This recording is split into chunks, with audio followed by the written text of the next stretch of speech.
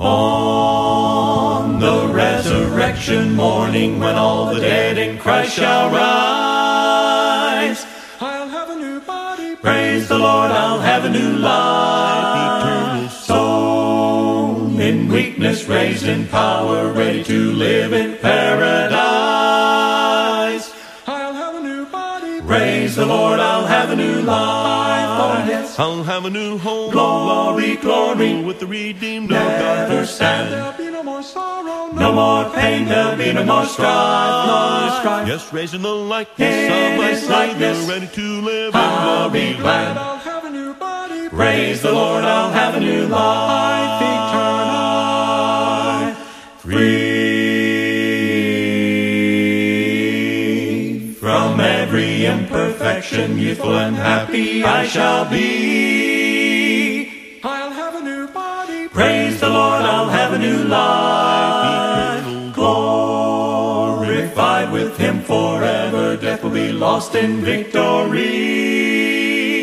I'll have a new body. Praise the Lord, I'll have a new life. Oh yes, I'll have a new home. glory, glory, With the redeemed of God. never stand. There'll be no more sorrow. No more pain, there'll be no more strife, no strife. Yes, raising the likeness In of my His likeness, Savior, ready to live I'll in be glory. glad. I'll have a new body. Praise the Lord, I'll have a new life eternal.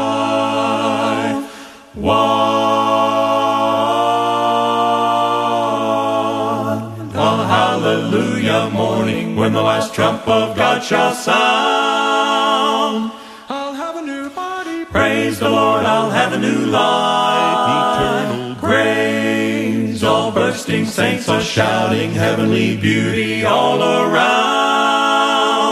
I'll have a new body. Praise the Lord, I'll have a new life. Oh yes, I'll have a new home. glory, glory, With the redeemed of never God. stand. There'll be no more sorrow. No more pain, there'll be no more strife, no strife. Yes, raising the likeness In of my His likeness, Savior, ready to live I'll in be glory. glad. I'll have a new body. Praise the Lord, I'll have a new life eternal. Good morning, good evening, wherever you may be. Welcome to the Passion for Christ show. So glad to have you, friend. Hey, I'm your host, Bruce Kessler, and I just want to let you know I'm part of the greatest movement ever, a follower of Jesus Christ, because you see, in Him alone I find peace, joy, happiness. I am blessed beyond measure, more than I could ever deserve. My goal here is very simple. That is to encourage you, friend, along the way to help you find your passion in life in Jesus Christ.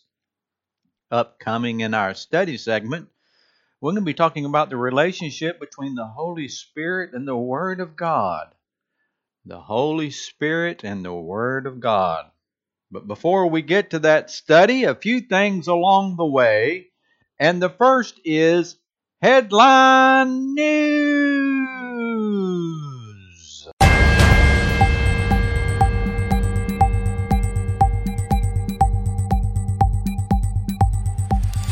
Well, now get this, friend, get this. On Thursday, more than a month after a local gang abducted 17 missionaries in Haiti, the Ohio-based Christian Aid Ministries held another special day of prayer and fasting for their taken workers.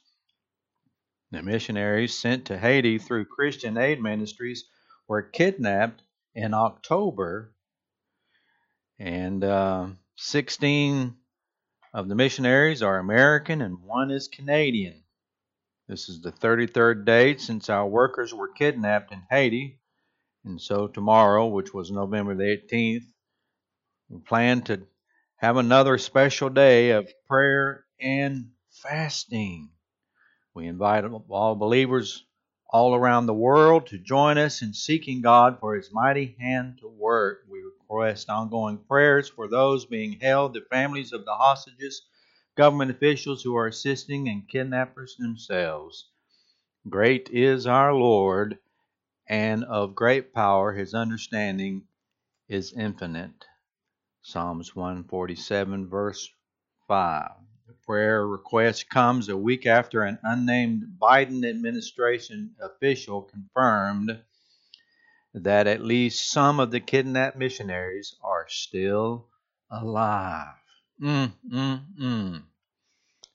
A video that was circulated social media by the gang's leader, Wilson Joseph, threatened to kill the missionaries if his ransom of $17 million was not met.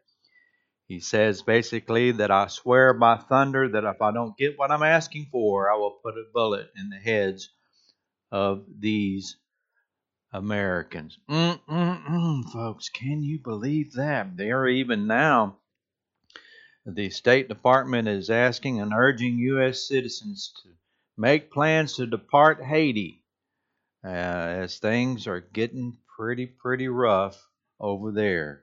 Get that, folks. Christian Aid Ministries holds another special day of prayer and fasting for kidnapped missionaries in Haiti. We need to be praying right alongside with them.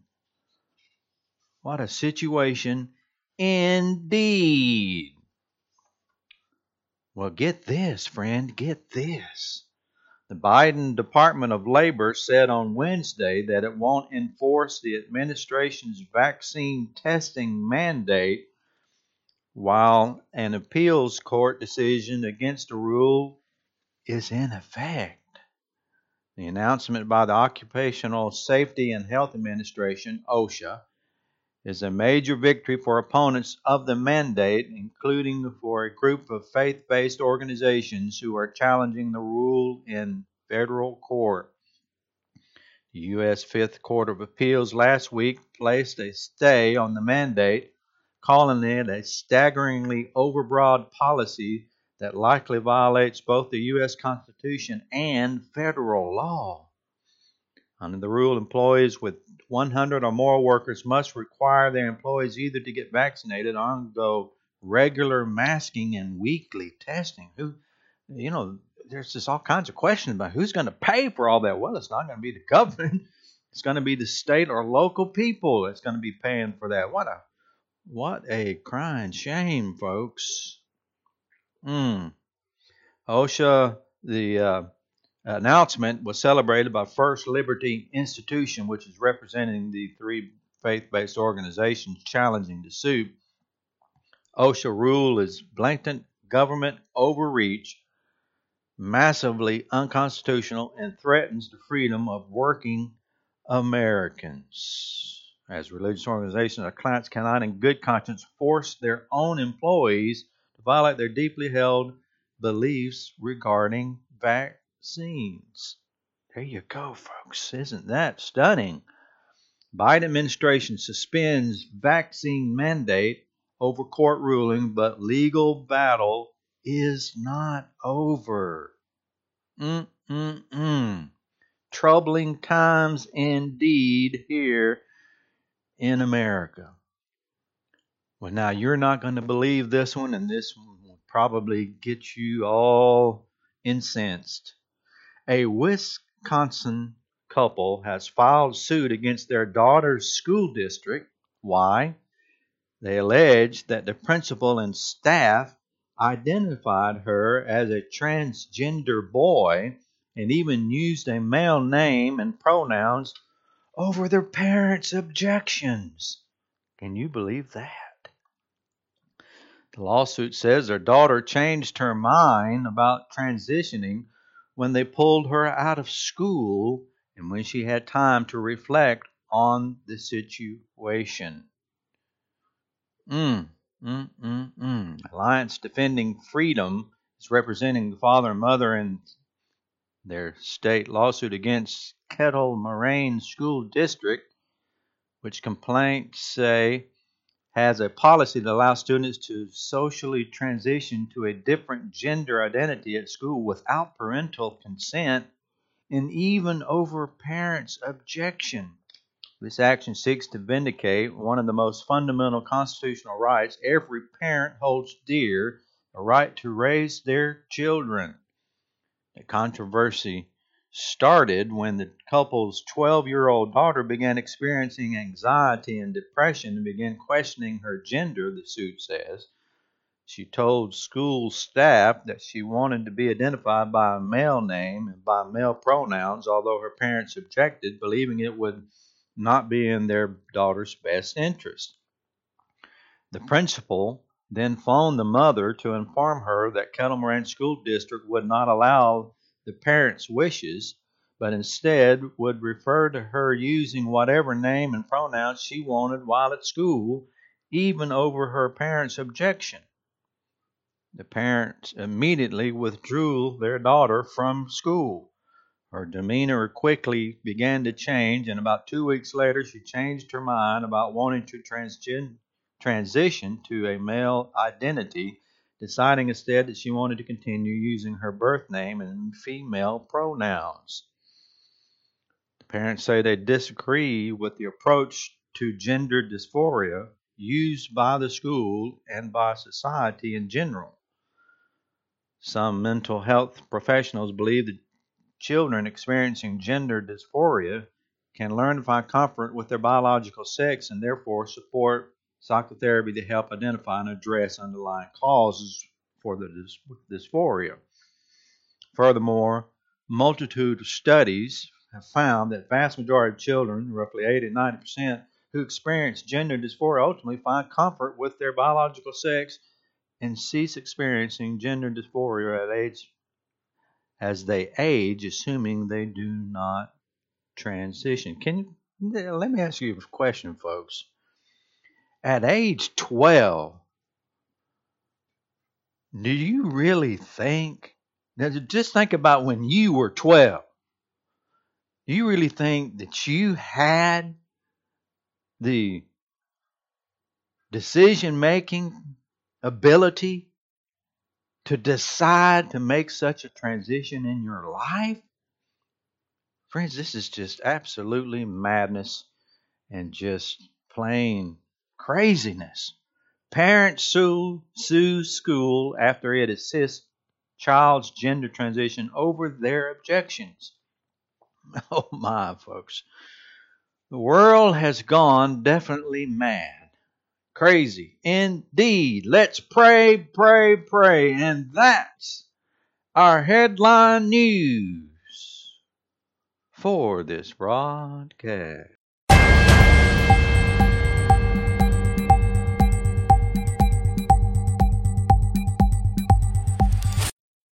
And now, this day in church history.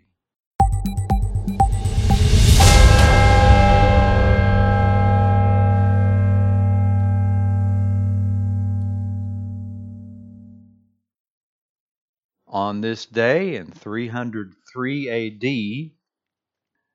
because his prisons are full, Diocletian offers amnesty to all Christians who will sacrifice to the Roman gods.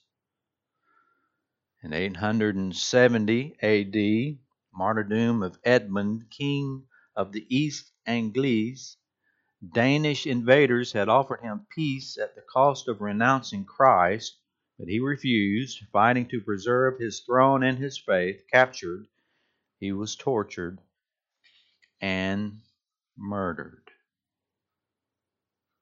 In 1806, death of Isaac Backus, an influential Massachusetts Baptist leader, soul winner, and advocate of religious freedom. In 1850, on this day in church history, Frances Fanny J. Crosby becomes a Christian following a disconcerting dream in which a dying friend makes her promise to meet him in heaven. Attending a Methodist revival service, she seeks assurance at the altar, and she is flooded with joy and leaps up shouting, "Hallelujah!" She will go on to write hundreds of beloved hymns, such as "Blessed Assurance, Jesus is mine." In 1870 on this day, church history, Amanda Smith, feeling dull, sees a vision saying, "Go preach." She becomes a well-known African-American evangelist who travels worldwide. And that's this day in church history.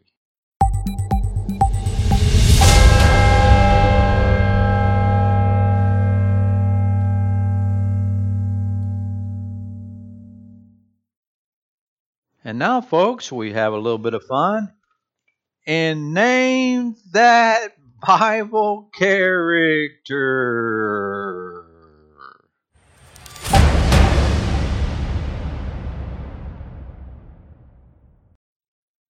Okay, here is your clue.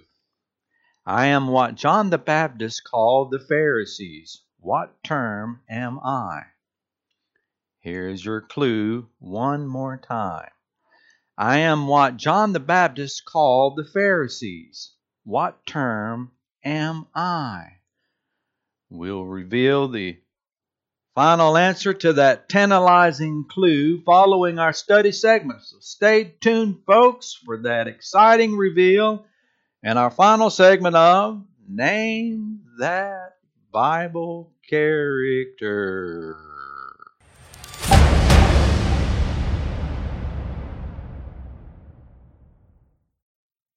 Folks, get your cup of coffee, pull up a chair, a cold drink, or whatever you like to have, and get your Bibles and open it up, and let's study the fantastic and powerful Word of God. Our topic for this study today and our broadcast is comparing the work of the Holy Spirit and the Word of God. How do they function together? Sometimes we hear a lot of people put more emphasis on the Word. In fact, a lot of people say that the Holy Spirit doesn't even function today, and it's just the Word of God, or that the Spirit only works through the written Word. Or some will say that they are just moved by the Spirit itself and are free, are given freedom above legalism. So how does the Word and the Spirit function? Well, to get an idea about the answer to that question, let's read two similar passages. And the first is in Ephesians chapter 5, verses 18 through 21. If you got a pencil, pen down all these verses. First one is Ephesians chapter 5, starting in verse 18. Let's read it together, friend. Verse 18 of Ephesians chapter 5. And do not be drunk with wine, in which is dissipation, but be filled with the Spirit, speaking to one another in psalms and hymns and spiritual songs, singing and making melody in your heart to the Lord, giving thanks always for all things to God the Father, in the name of our Lord Jesus Christ, submitting to one another in the fear of God. So that's the first passage. And the other passage we want to compare is found in Colossians chapter 3. Colossians chapter 3. Colossians chapter 3, starting in verse 16. It tells us this. Let the word of Christ dwell in you richly in all wisdom, teaching and admonishing one another in psalms and hymns and spiritual songs, singing with grace in your hearts to the Lord. And whatever you do in word or deed, do all in the name of the Lord Jesus, giving thanks to God the Father through Him. Amen. Can I get an amen for these two wonderful and powerful and dynamic passages? How does the Word of God and the Spirit function? So we just got through reading these parallel passages. These are very similar passages in what they say. And the real difference and real distinction is one says to be filled with the Spirit, the Holy Spirit, and the other is a call to let the Word of Christ dwell in you richly. So what is the writer trying? The first thing to understand is that this is an intentional word use describing God's powerful work in our lives. So the implications of these two commands express similar thoughts. The Word of Christ, Scripture, is to be central in our lives, central to our everyday living, if we desire to be filled with or to please the Holy Spirit of God. It's really that simple. It's not very complicated. Now, there is a purposeful intent of God to show us harmony between the Spirit and Word. Let's read some of these passages that show this. The first is 2 Thessalonians chapter 2 and verse 13. 2 Thessalonians 2 and verse 13. It says this, "But we are bound to give thanks to God always for you, brethren beloved by the Lord, because God from the beginning chose you for salvation through sanctification by the Spirit and belief in the truth." That is stated in 2 Thessalonians 2, verse 13. Then Jesus states it this way in John 17, verse 17. He tells us this, "Sanctify them by your truth. Your word is truth." So here you have one passage that says that sanctification comes by the Spirit, and the other comes by the Word of God. Let's turn to John chapter 3, verse 6 and 7, which we talked about last broadcast. And we were talking about the work of the Holy Spirit, indwelling presence of the Holy Spirit in our hearts and in our minds and in our souls. John 3, verse 6 and 7 puts it like this, "That which is born of the flesh is flesh, and that which is born of the Spirit is spirit. Do not marvel that I said to you, you must be born again." And then we have in 1 Peter chapter 1, verse 23, 1 Peter chapter 1 and verse 23, we have this, "Having been born again, not of corruptible seed, but incorruptible, through the word of God, which lives and abides forever." So here again, you have one that teaches us that we are born again by the Spirit, and the other says we are born again by the Word of God. We must let the Bible answer and define its own terms. Jesus does just that. He ties the Spirit and the Word together. Let's go to John chapter 14 and verse 26. "But the Helper, the Holy Spirit, whom the Father will send in my name, he will teach you all things, and bring to your remembrance all things that I said to you." Ephesians chapter 6, verse 17 puts it like this, "And take the helmet of salvation and the sword of the Spirit, which is the Word of God." Amen. Can I get an amen with that? Powerful passages indeed. And the implication is the Word of God is the weapon that the Spirit uses to direct the church and individual believers. Another scriptural comparison that is needed is found in 2 Corinthians chapter 3 and verse 17. 2 Corinthians chapter 3 verse 17. "Now the Lord is the Spirit, and where the Spirit of the Lord is, there is liberty." Amen. And then James chapter 1 verses 22 through 25 puts it like this, "But be ye doers of the word, and not hearers only, deceiving yourselves. For if anyone is a hearer of the word, and not a doer, he is like a man observing his natural face in the mirror. For he observes himself, goes away, and immediately forgets what kind of man he was. But he who looks into the perfect law of liberty, and continues in it, and is not a forgetful hearer, but a doer of the word, this one is blessed in what he does." So Paul, on the one hand, says that the operation of the work of the Spirit is what gives us liberty. And James, on the other hand, says it's the obedience to the law of God that gives us liberty. Now we might begin to think all this scriptural comparison that there is conflict in Scripture, but that's not the truth. He's talking about the powerful harmony that exists between the Spirit and the Word, between law and freedom, between law and liberty.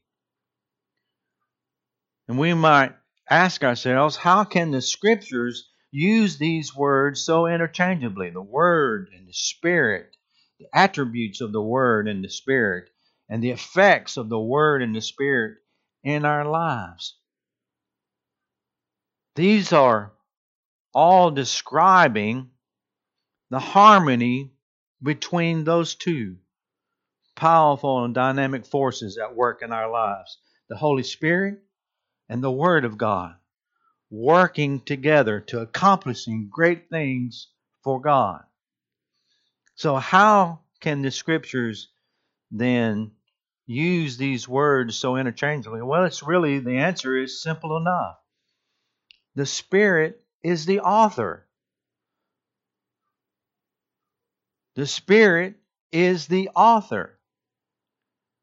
And the commandments that the Spirit gives that are written down is for our instruction.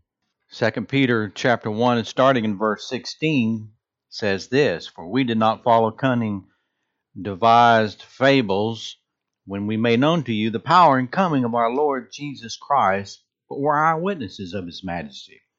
We received from God the Father honor and glory when such a voice came to Him from the excellent glory, 'This is my beloved Son, in whom I am well pleased.'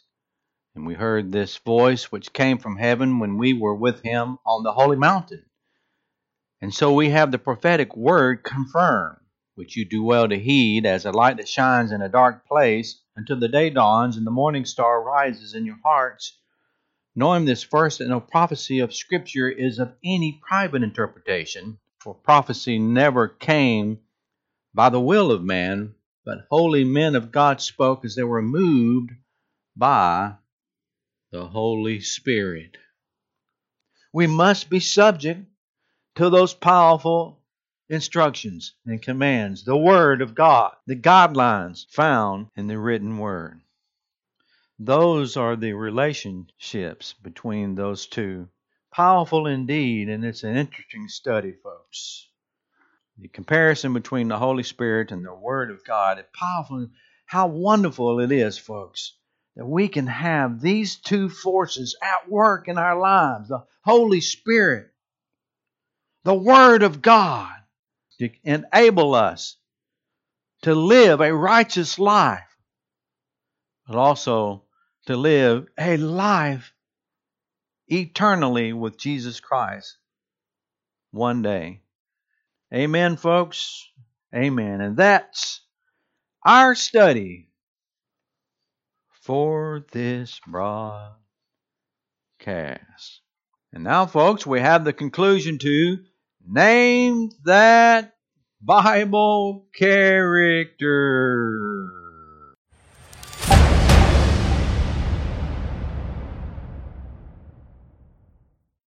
Here was your clue.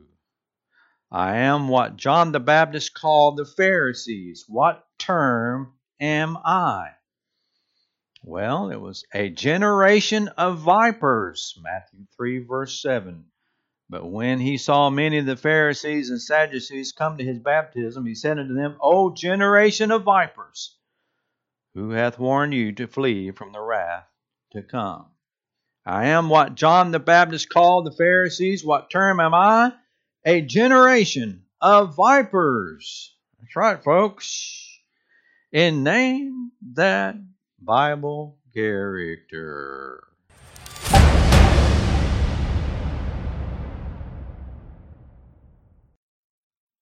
Well, folks, you too can become a follower of Jesus Christ by submitting your life to Him in repentance and baptism.